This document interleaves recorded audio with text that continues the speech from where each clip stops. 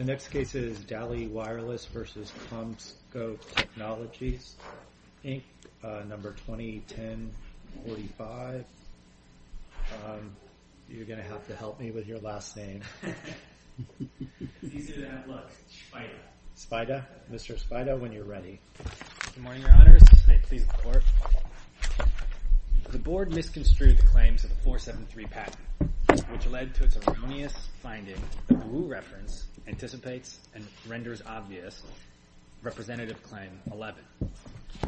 Importantly, the Board did not find Claim 11 would be anticipated or obvious under Dali's interpretation of the terms at issue here.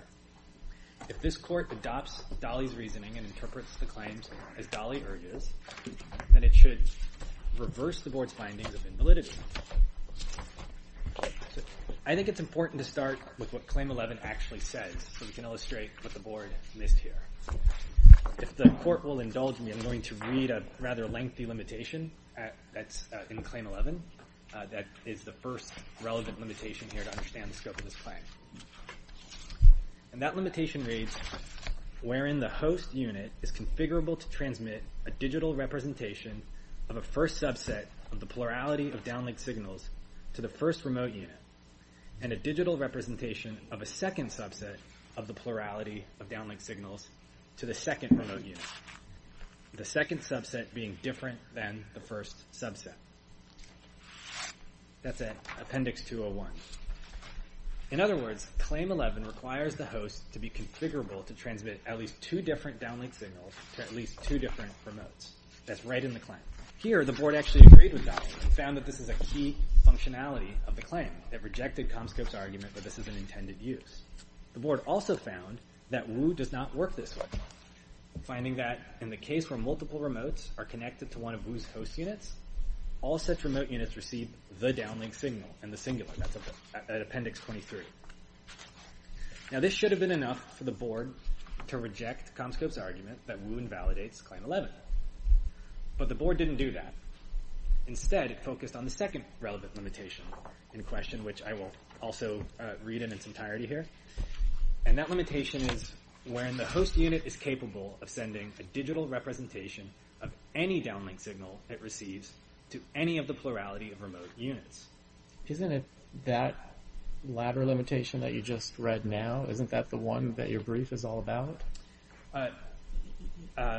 Yes and no, Your Honor. I hate to say yes and no, but our brief is focused on this limitation because this is where the Court erred.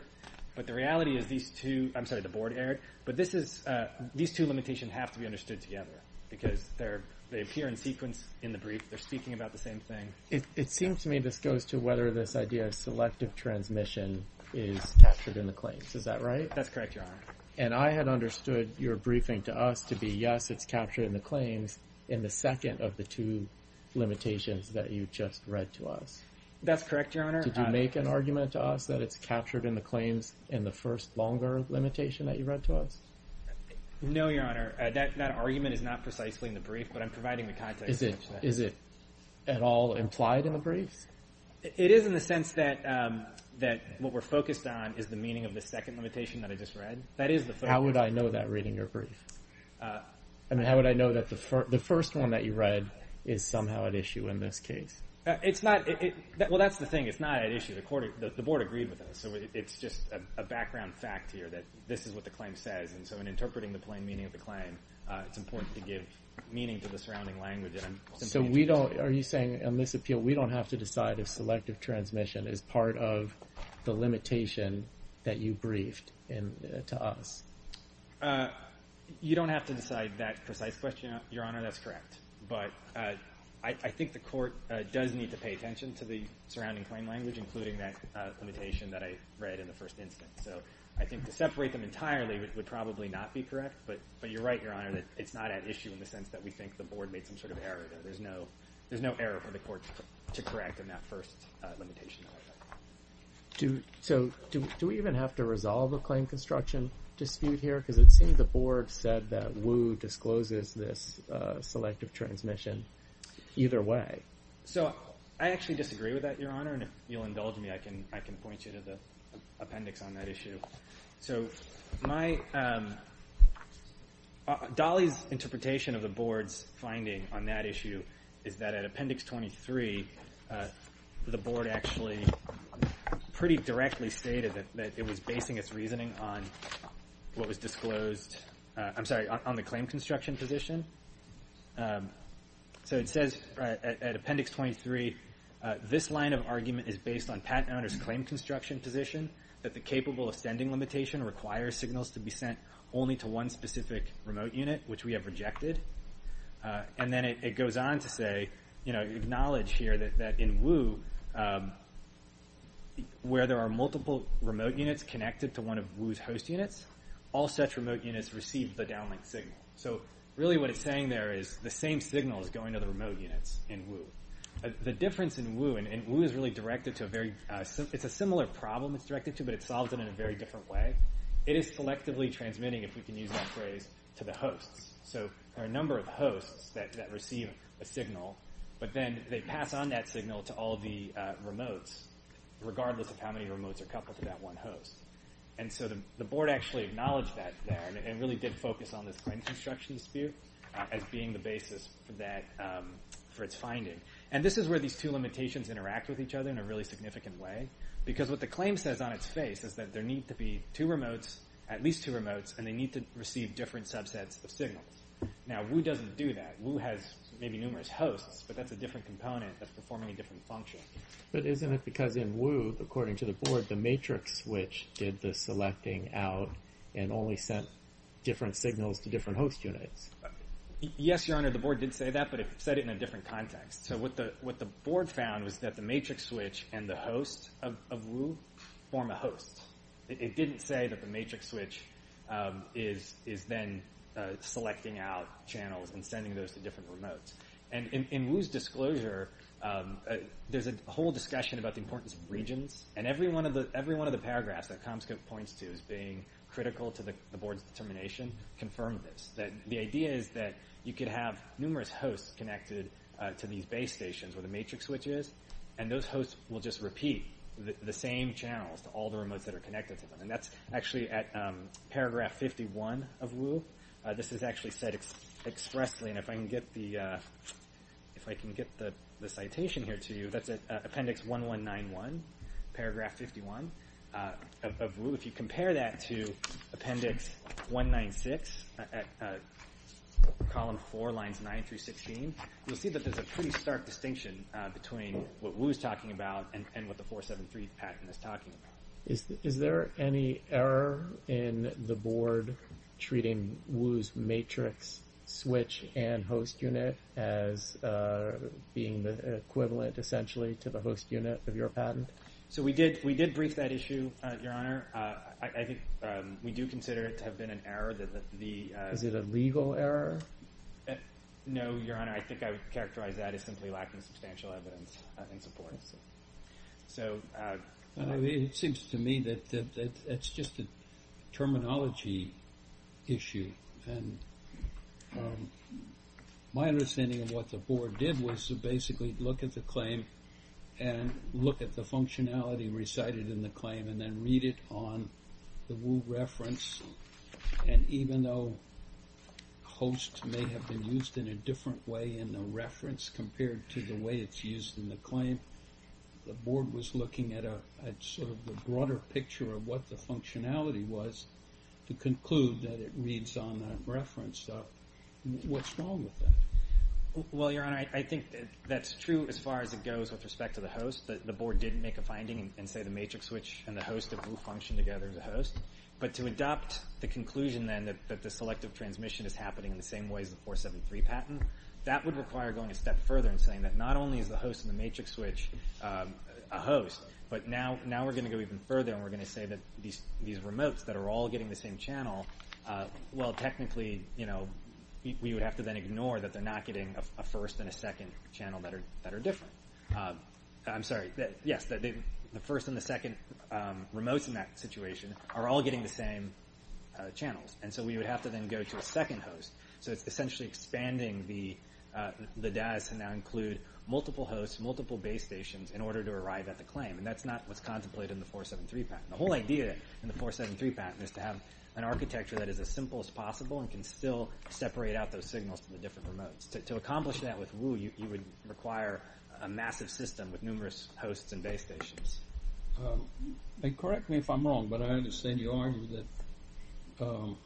in the invention, you have the capability of sending one signal to one remote. So you selectively just send that one signal to one particular remote. So, yes, Your Honor, we did say that was written with a view towards informing, not to argue that there is one remote connected to the host. It's to say that if there are two remotes, there have to be two remotes. The plain language requires that. One remote will get one of those signals, and another remote will get a different signal. And they have to be different because the plain language requires that.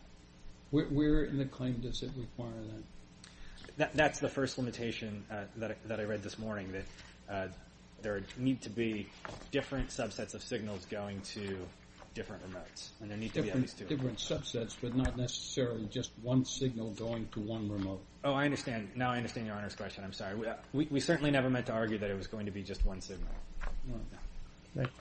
Just briefly, you make a distinction, I think, between Woo teaching routing carrier channels as opposed to downlink signals. Mm-hmm. Is that an important distinction, and did you make that distinction to the board? We did make that distinction, and we addressed it briefly in our briefing. The distinction essentially is that a channel, as described in Woo, doesn't necessarily have the payload on it, whereas a downlink signal would have not only the carrier information, but it would actually have the whatever signals are traveling with it. We obviously thought that distinction was important. I believe the board did not agree, and so that's where it didn't get a lot of treatment. And where can we find it in the record to the board, where you made that argument to the board? That would be... It's fine with me if you want to give us the citation when you come back. Okay, yeah, I'm sorry, Your Honor. Yeah, I don't have you're that. into your rebuttal, so do you want to say your rebuttal? If you'll allow me to make a couple of quick points on packetizing. It's your time. You can use it however you want. Great. I just wanted to flag on the packetizing issue, which we also briefed.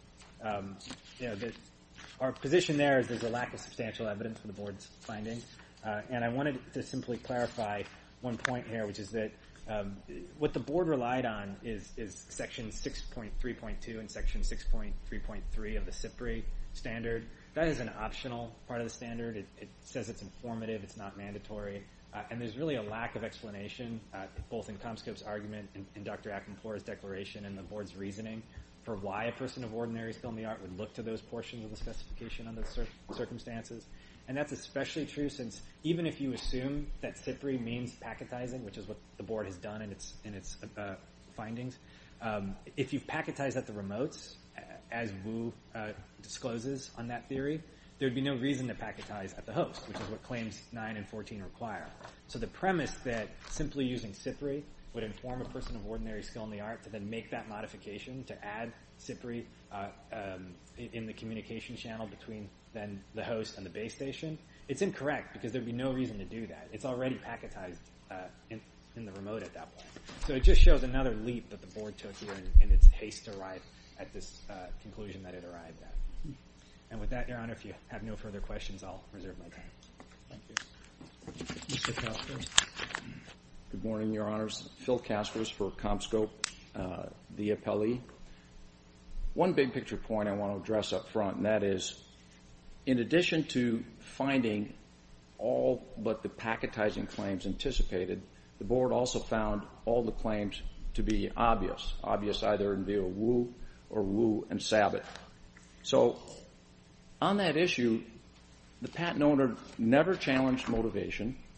It submitted no teaching away evidence, and very minimal, if you look at the appendix, just a handful of expert testimony, but it's to other issues.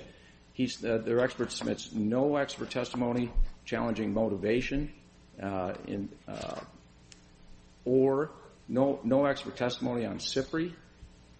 Instead, what we saw in their briefs and we heard today is attorney argument, and we cataloged the evidence. Dr. Akinpour submitted detailed evidence on motivation, and the board credited that, and that can't be overcome by attorney argument. So let me turn to the board's finding that WU's system is, quote, capable of sending any downlink signal it receives to any of the remote units. There's substantial evidence of that. The board, for example, pointed to WU paragraph 47, where it states that the system can be configured to route channels 270 collectively, individually, or in any other desirable configurations. And then paragraph 49 adds to that the WU system can route carrier channels in arbitrary groups. That same paragraph 47 that I mentioned also gives a simple example where WU's matrix switch 250 can route two different carrier channels via units 230, via the multiple units 230, to two different remote units. So they specifically say a first carrier channel is routed to a first remote unit, and a second carrier channel is routed to a second remote unit. Now keep in mind that Claim 11 only requires two remotes, a first remote unit and a second remote unit, and two downlink signals. Example, a first carrier and a second carrier. That simple example in paragraph 47 discloses the any-to-any limitation. And as the board noted, that's true even under patent owners' very narrow construction of any-to-any. They keep saying that, I'm not sure I understand it, but when I hear them say it, it sounds like they're talking about another limitation where the host is configured to send different subsets to different remotes. But,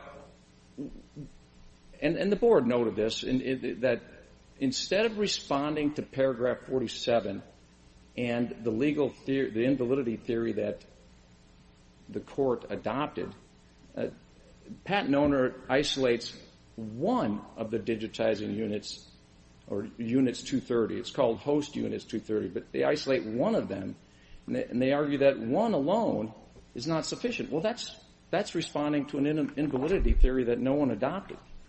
Turning to the issue whether there's substantial evidence that WU's combination of the matrix switch 250 and the multiple units 230 discloses or renders obvious the host unit. I just want to make a few points on this.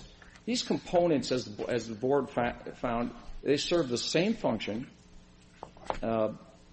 as the host unit in the patent. They on one end, they serve as an interface to the base station. On the other end, this combination of matrix switch and multiple units 230. On the other end, it serves as an interface to the remote units. And as to that combination, the board noted that the subcomponents are repeatedly described as functioning together, citing WU paragraph 38, 36, and 39. That's in Appendix 1189 to 1190. They're shown and described to be directly coupled, and they're shown and described to be co-located, as shown in Figure 2 and 4, and shown to be within the same unit in Figure 4.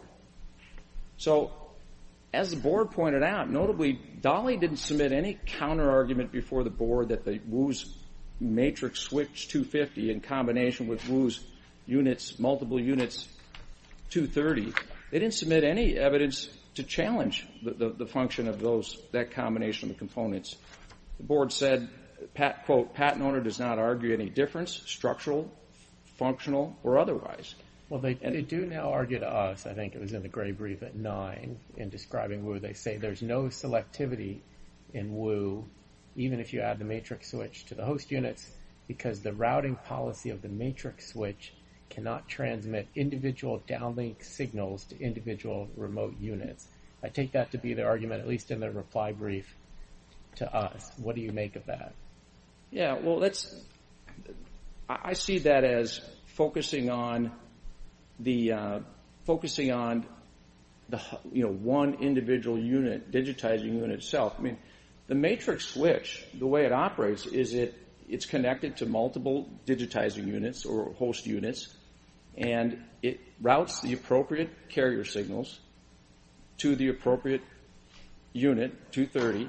Each unit 230 is connected to different groups of remotes, and it routes it for digitizing and then sending to the remote units that are connected.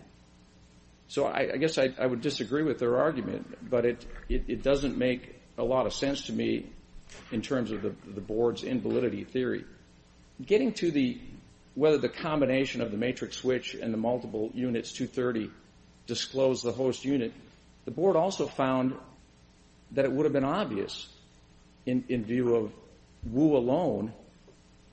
If they say, if their argument is, well, it's not in a single unit, the board found that it would have been obvious to place the functionality of both Wu's matrix switch and the host units in a single unit. And here, we submitted detailed analysis from Dr. A. Campora going through the motivation, and they didn't submit any expert testimony in response. And as pointed out by the board, they don't challenge the specific basis. This is an obviousness issue at this point, and they have no evidence. Let me turn to the packetizing. But before you Go ahead. do, Yes. you haven't mentioned claim construction. Do you view this as an appeal in which we have to resolve a claim construction dispute? Certainly not on not on the element that Wu discloses the capability of sending any to any, because the board indicated that, look, Wu discloses that limitation even under their construction.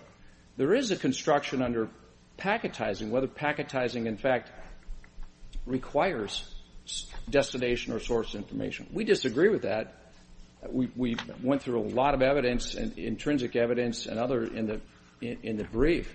But you're not the appellant, so we certainly don't have to resolve that. That's right. It would be harmless error even if you disagree with it, because they found that the packetizing claims were obvious. On the packetizing claims, the board's decision at 32 to 33 is very helpful, and it clears up a lot of the arguments in the reply brief. The board said that the hearing narrowed and clarified what was disputed and not disputed. The board noted that the patent owner admitted in its reply brief before the board that Sabbath, the second reference, uses CIFRI in the interface to the base station.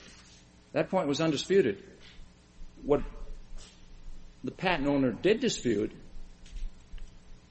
is whether the CIFRI standard disclosed addressing, destination information. And on that issue, the board found that the CIFRI standard, in fact, at section 6.3, disclosed the option of using using addresses with the data, in other words, destination information, for transmitting data packets to more complex network topologies. For example, if you have multiple RECs or multiple base stations to communicate with.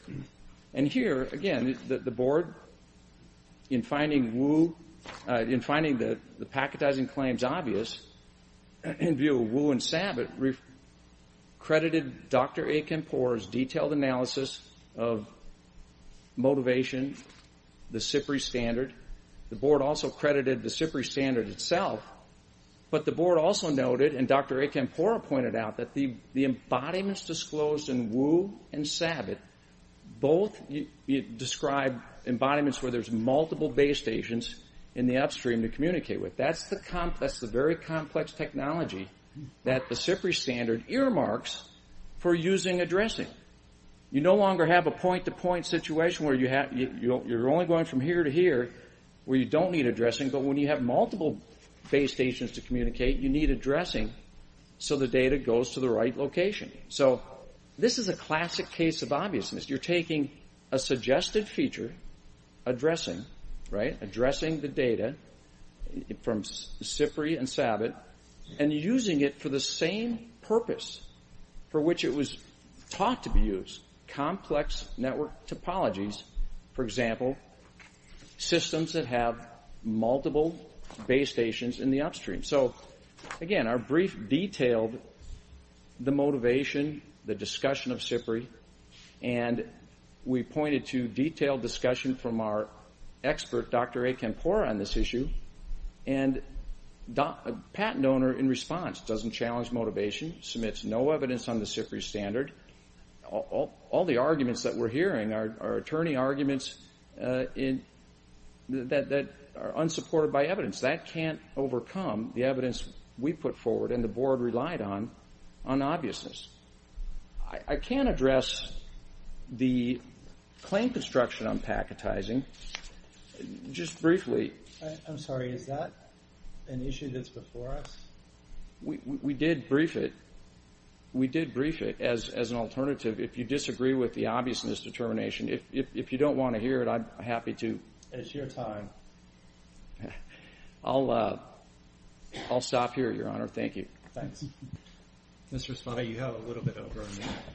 Thank you very much, Your Honors. First, I wanted to respond to Judge Stark's question about the difference between signals and channels. We did make the argument at page 38 of our brief, but you're right. We did not cite to the record at that point in our brief. I must have been thinking of another IPR. I apologize.